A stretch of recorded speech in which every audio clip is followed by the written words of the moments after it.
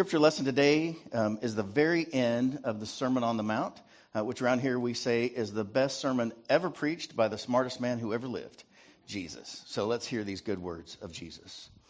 Everyone then who hears these words of mine and acts on them will be like a wise man who built his house on rock. The rain fell, the floods came, and the winds blew and beat on that house. But it did not fall because it had been founded on rock. And everyone who hears these words of mine and does not act on them will be like a foolish man who built his house on sand. The rain fell and the floods came, and the winds blew and beat against that house, and it fell, and great was its fall. This is the word of the Lord. Thanks be to God. Amen. You may be seated.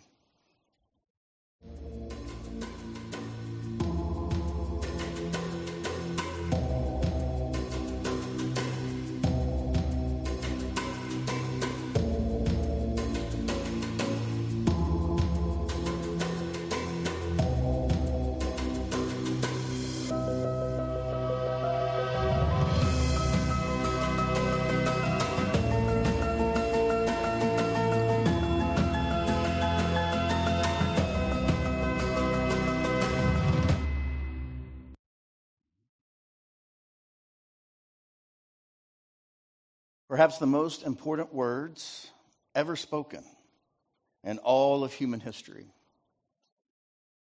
Come, follow me. Come, follow me. Jesus invited people to apprentice under him into a whole new way of living. And today I'm inviting you into this new way of life, which, to be fair and upfront, will require all of your life. Jesus is not something you can just add on to your schedule. Jesus is the full meal, the full life itself, and everything else falls in underneath that. So, last week, Pastor Brandon kicked us off on this new series, Practicing the Way of Jesus. We're going to do our very best to learn to look like our rabbi, walk in the dust of our rabbi Jesus, to live like him, to be with him, to become like him, and then to do as he did. That's the goal of what we're trying to do over the next number of weeks leading into Easter. And really, my hope is for all our lives. Amen? You know what we're trying to do to follow Jesus? That's why we're here. And so last week, Brandon reminded us that our goal is to live as disciples or apprentices of Jesus. Say apprentices with me. Apprentices. We don't know that word in our culture today nearly like the people of Jesus' day did. Oftentimes when we think of apprenticeships, we think of trades. Which is right, but most of us didn't grow up in a family trade. And so really how you learn to be a carpenter, how you learn to do farming, how you learn to do much of anything really is to do it with a master, somebody that knows what they're doing.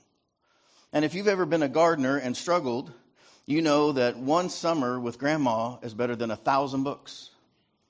All of a sudden things work that didn't work. Or if you were trying to cook, and you did all the books.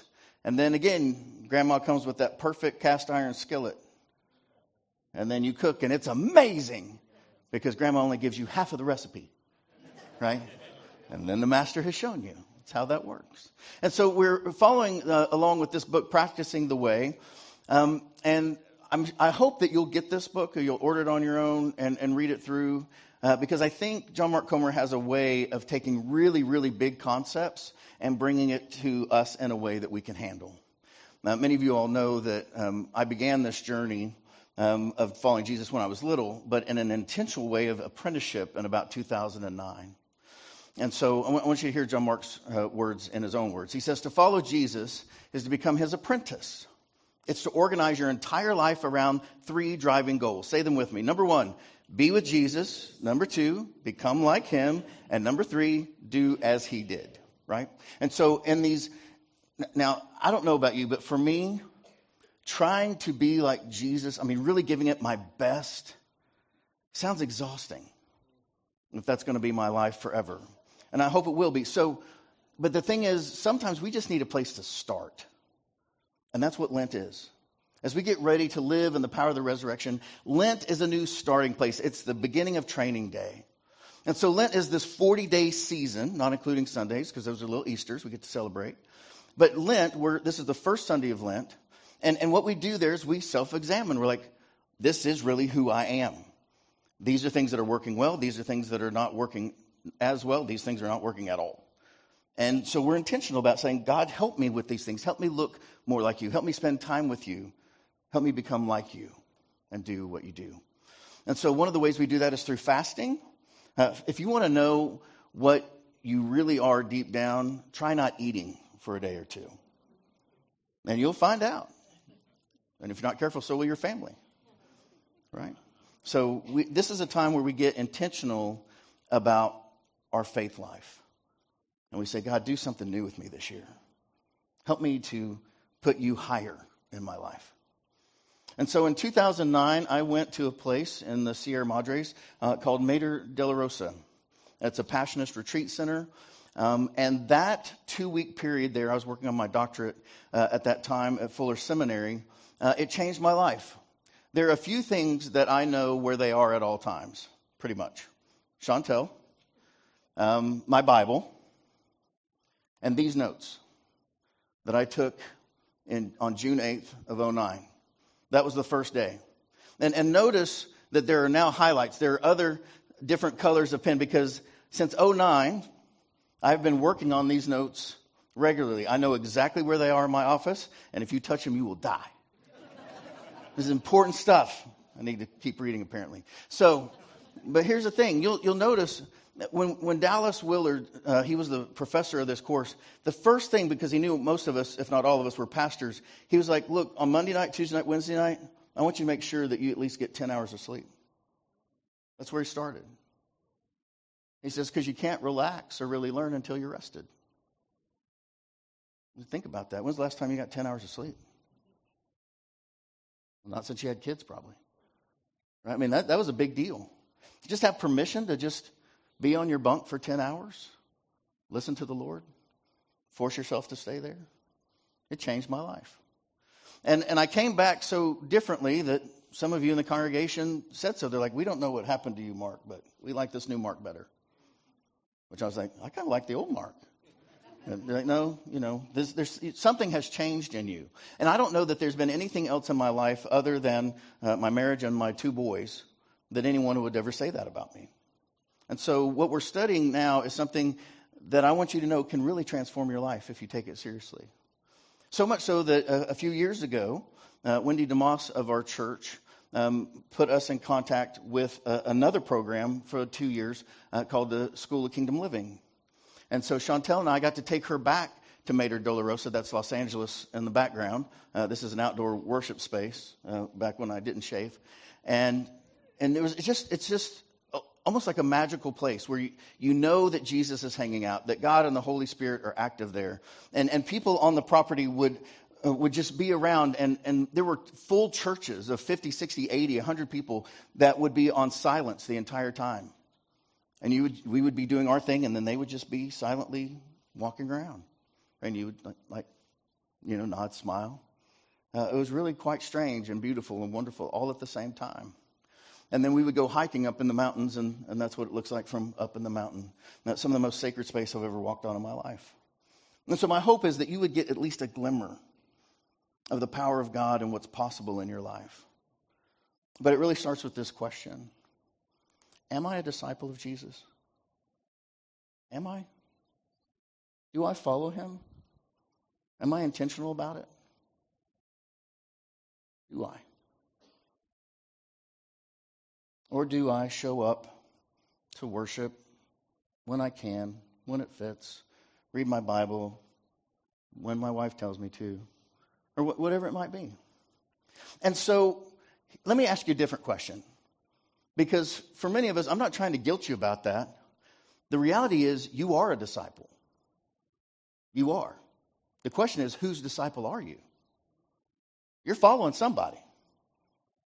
I mean, you just are. Everybody's being formed. You're spiritually being formed. But the question is are you being formed by Jesus, or are you being formed by something else? Chris Cruz, in his wonderful book, The Practice of Being with Jesus, he says, if we're not intentionally choosing to be discipled by Jesus, formed by Jesus, then, right, we're being unintentionally discipled by the world. Think about where your mind goes to, what you read, what you think about, what you watch. And I know some of you, particularly you church people, are wondering, why was the band doing Bob Dylan this morning? Because it really does boil down to this. You're going to have to serve somebody. Dylan was right. Now, it may be the devil, the world, or it may be the Lord, but you got to choose. You're going to have to serve somebody. You have to serve somebody. And we have to make a choice. Now, I would submit to you, you won't be surprised by this, that Jesus is the best choice. And not just because you're supposed to, because it's the only wise choice. It's really the only sane choice that a person would make. If you could actually know and live with and be loved by and walk in the way of the one who actually created the entire world, the heaven, the moons, the stars, every person you'll ever know, wouldn't it make sense that you would want to connect with that? That maybe that is the one thing that makes sense in the world, the one thing that you can count on. You see, rabbi is literally translated as master. Many of you all know about master classes or master teachers. This is who Jesus was. Every rabbi then had his yoke, his way of life. Right? Jesus will say, take my yoke upon you, which means take on my teachings, my way of doing things. And his way of living, his way of interpreting the scriptures. So someone might say, well, when it comes to this piece in Genesis or this piece over in Deuteronomy, how do you see it? Do you see it like Jesus saw it? Or do you see it like Gamaliel saw it? Or do you see it like this Pharisee or rabbi saw it? It was a way of talking, much like you would do today about some philosophical or political statement. And what's different, though, is that rabbis were unpaid. They didn't need to be paid because they had everything they needed. Everywhere they went, people were more than happy to bring them in because they were rock stars. Everybody knew their name. Everybody knew where they were going. Everybody knew their concert dates, their tour, right? They were the Taylor Swift of their day. They knew when they were coming. And they would rely on the hospitality of people of peace in every city, town, village they visited and taught. Now, I know Taylor would have to be kind of careful, but can you imagine if Taylor went to a high school and said, anybody have a place for me to stay tonight? How that might go. I bet she'd have some places she could stay. Now, the Jewish people believed that becoming a great scholar of the scriptures represented life's supreme achievement. More than being a singer or a musician or an NBA star or anything else. This was it. If you could be a rabbi, that was the best of the best. There was nothing greater than being a rabbi. That's what kids aspired to. And so I want you to have a sense of what their system looked like. It's more complex than this, but let me get it in a way that maybe we can digest it a little bit. So the Jewish educational system in the first century looked a bit like this. At around 5 years old, think elementary school, children attended the local Bet Sefer, which is the house of the book. If you look at biblical teachings, Bet means the place of, and Sefer means book. Like Bethlehem, Bet, place of, Lehem, which is bread, right? Bethlehem, place of bread, Bet Sefer, place of the book, house of the book. And so this elementary school was built onto or next to the synagogue. It's kind of like a church school. And the curriculum was the Torah. And you all know what the Torah is, right? It's Genesis, Exodus, Leviticus, Numbers, and Deuteronomy, the first 5 books of the Bible. And by the age of 12 or 13, when we think of Jewish kids having a bat mitzvah or bar mitzvah, most children would have the entire Torah, Genesis, Exodus, Leviticus, Deuteronomy, memorized. Memorized. Can you imagine? But they did. That was what they were putting the scriptures, the word of God in their lives so much that they knew it by heart. And there was no chapter verse distinctions. That's not going to happen until the printing press, thousands of years later. They just learned it. They learned the stories, they learned the law, and they lived it. Now, most students would stop there, right? About 6th grade, they would stop, but the best and brightest, they went on to what's called Bet Midrash, which is the house of learning, where they memorized by the age of 17, not just Genesis, Exodus, Leviticus, Numbers, and Deuteronomy, but the entire Old Testament. Can you imagine if I said to you, would you just repeat this out of the Bible? This isn't large print, by the way, right? I mean, imagine. Page after page after page after page, scroll after scroll after scroll after scroll, and these kids had it memorized. And they would be quizzed about what it meant and how they interpreted it and how would they live that out. Now, of course, almost all students go home at that point. And the rabbis say, you're great, we love you, go have babies, right? And they would pray then that their kids would become rabbis because they knew they were not going to be. They were going to go back to the farm, they're going to go back to carpentry, they're going to go back to pottery, whatever they did. And can you imagine that a rabbi was such a high thing that people would go home and pray that maybe when they did have kids, their kids would be a rabbi? Actually, we have something we worship around here. You may not know that that's what that is, but it has its own colors, it has its own music, it has its own group, it has its own chants. And that is, people today, it's like hoping that your kid could be a basketball star, right? So we start them from as little as we can on the hopes that they can play more ball, right? And maybe they're on a traveling team. Obviously, this kid's pretty good because he's playing for the Cavaliers already, right? And then maybe if you're really, really, really good, maybe you get to play college ball at our United Methodist School, Duke, right? Did you know that? So, that's a big deal, right? You make the tournament, maybe you're national champion, but then the best of the best of the best, they play for the Thunder, of course, right? SGA. Now, this is what it is. Like, I played basketball, but no one was thinking I was going to be in the NBA or off the bench. So, here's the thing. This is how people thought. A rabbi was SGA and then some. And it's hard to get our minds around that up until very recent history, leaders that connected people to God were the pinnacle of what you could be in society. As late as the 1700s, 1800s, leaders of the Christian faith were absolute rock stars. The first bishop in the United Methodist Church in America was known as Francis Asbury. Some of our confirmands will know that, right? So in roughly the early 1800s, Francis Asbury was so famous, right, that he once got a letter from Europe, and the envelope said, Francis Asbury, America. And he got it. He got it. You know how famous you would have to be for someone on a different continent to just write a letter and go, Brandon, America. I mean, that's famous. And that's how it was until about 1960 in some ways. Started to change. So the very best of the best of the best, they would apply to apprentice under a rabbi. It's much like applying for a PhD program at an elite school, right? Not a state school. And if the rabbi thought that you had the intellectual capacity, if you had the drive, if you had the grit, if you had the work ethic to become a rabbi, what everybody else wanted to be, he would come and say it with me, come follow me. Now, as a little kid in Sunday school, and people, I would hear the story say something like this, well, that was really something that, Peter would leave his nets and go follow Jesus. Like, what a commitment.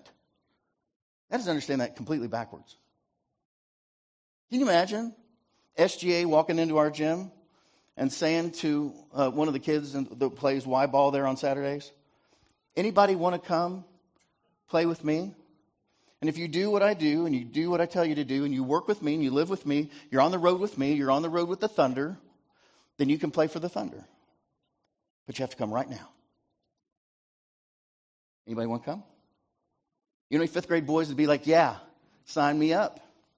And some mothers like, no, right?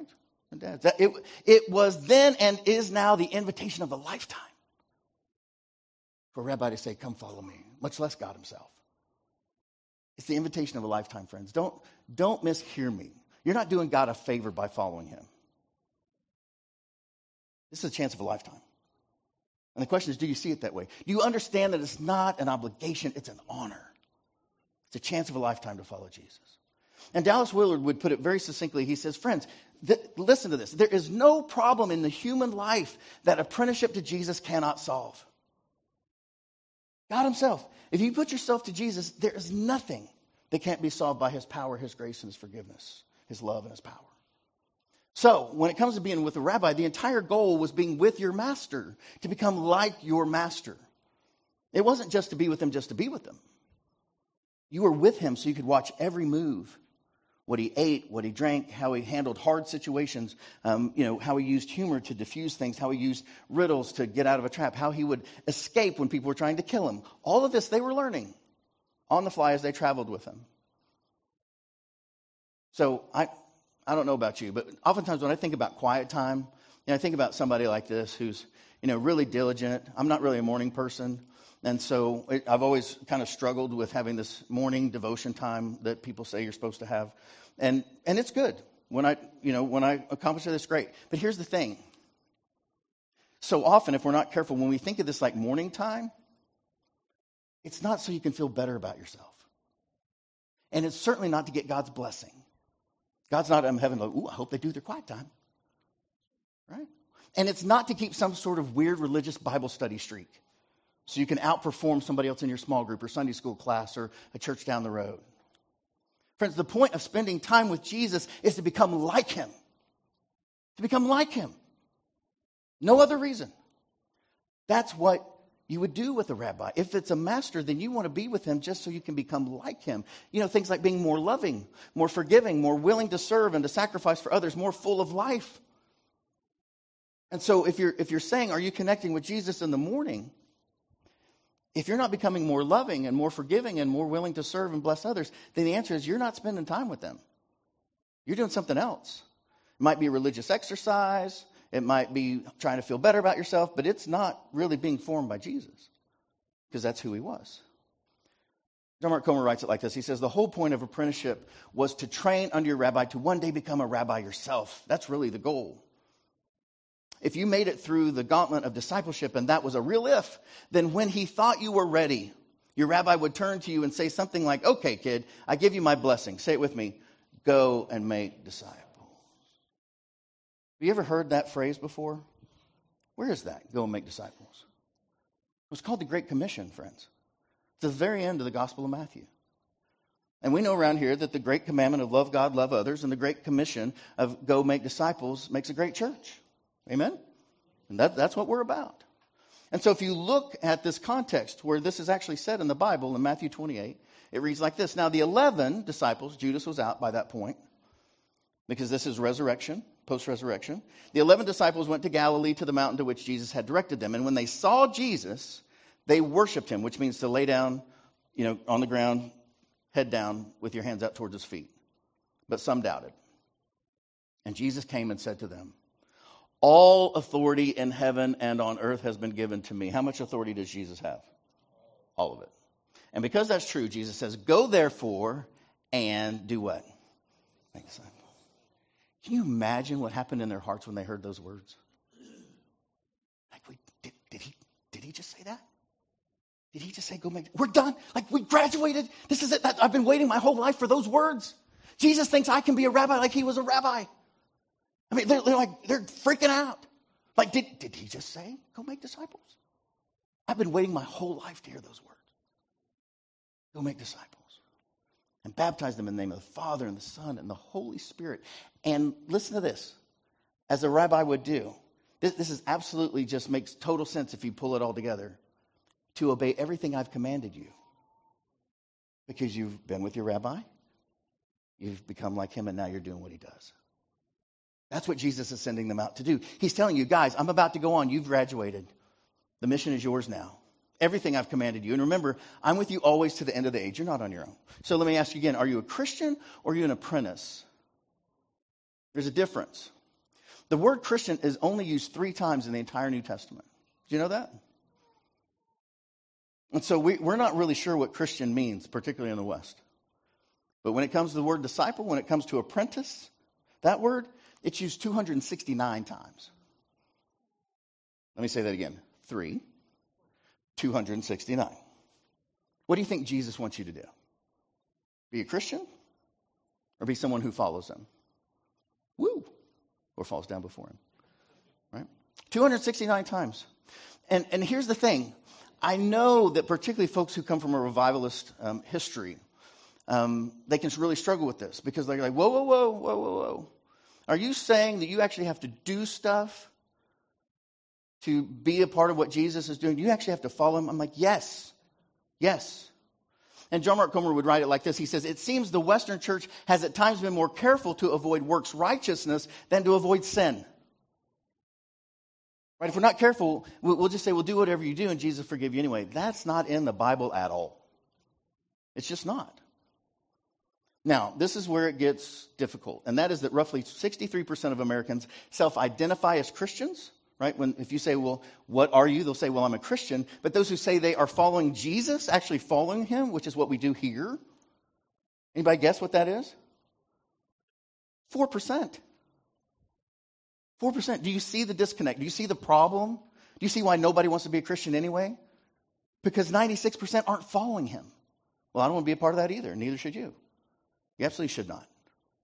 Because at Acts 2 United Methodist Church, we have one question for you. If you've been to Exploration, you know what the question is. We say it with me. Do you want to follow Jesus? Not if you want to believe in him.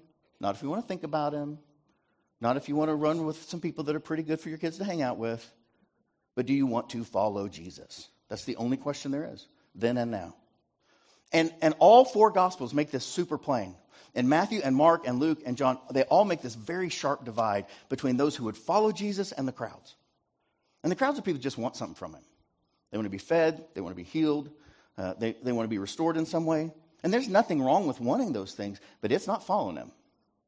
And there's a very different relationship between those who are in the crowd and those who choose to follow. So Dallas Willard, I think, speaks into our culture very, very well here.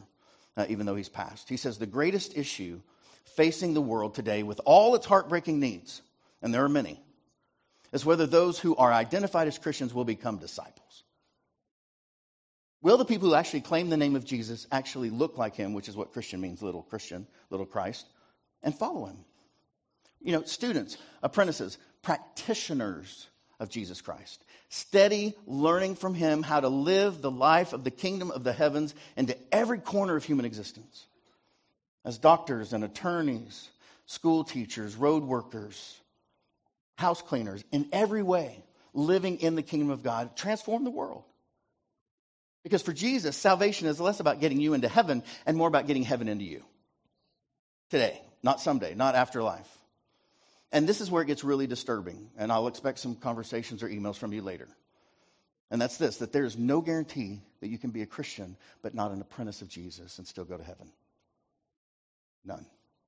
It's not in the Bible anywhere. I'm happy to have you show it to me. Let me say that again. There's no guarantee that you can be a Christian but not a follower of Jesus, an apprentice of Jesus, and still go to heaven when you die. Jesus never said that. Jesus warned us even. He says, not everyone who says to me, Lord, Lord, will enter the kingdom of heaven. But, say it with me, only the one who does the will of my Father who is in heaven. It's about obedience, friends. It's about doing what he asks us to do. And we ought not kid ourselves, and I don't have the luxury of lying to you to make you feel better about it. It's not my job. My job is to tell you the truth. And your job is to receive it or reject it, which is yours to do. But let's make no mistake, friends. It's not a one and done. It's not raising your hand at a service where you're emotionally moved. What we're talking about, it takes practice. That's why we're talking about practicing the way. And the original name of the followers of Jesus was the Way, or followers of the Way. That was the first church, if you will. Oh, those are the followers of the way of Jesus. The Eastern Orthodox Church really formed the United Methodist Church because it formed our founder, John Wesley. In the Protestant Reformation in the 1500s, there were some big splits, which is a whole different sermon series. But let's suffice it to say that our founder, John Wesley, was deeply influenced by the Eastern Church. And the Eastern Orthodox Bishop Ware says this, which is in line with what we're talking about.